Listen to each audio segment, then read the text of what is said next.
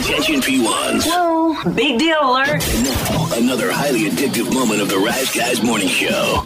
Not all of it. Yeah. Never all of it. He never could make his way all the way 2 minutes through. in. Usually just a couple minutes at the beginning, then you skip through the middle, then you watch the end. That's about it. I'm here to fix your plumbing, lady.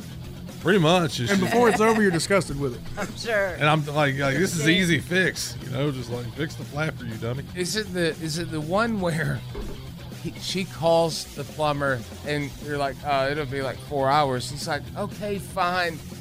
And then she's like, I'll just fix this myself. And she goes in there and her head gets. P1s, feed your need for DRG at theriseguys.com and on the Odyssey app.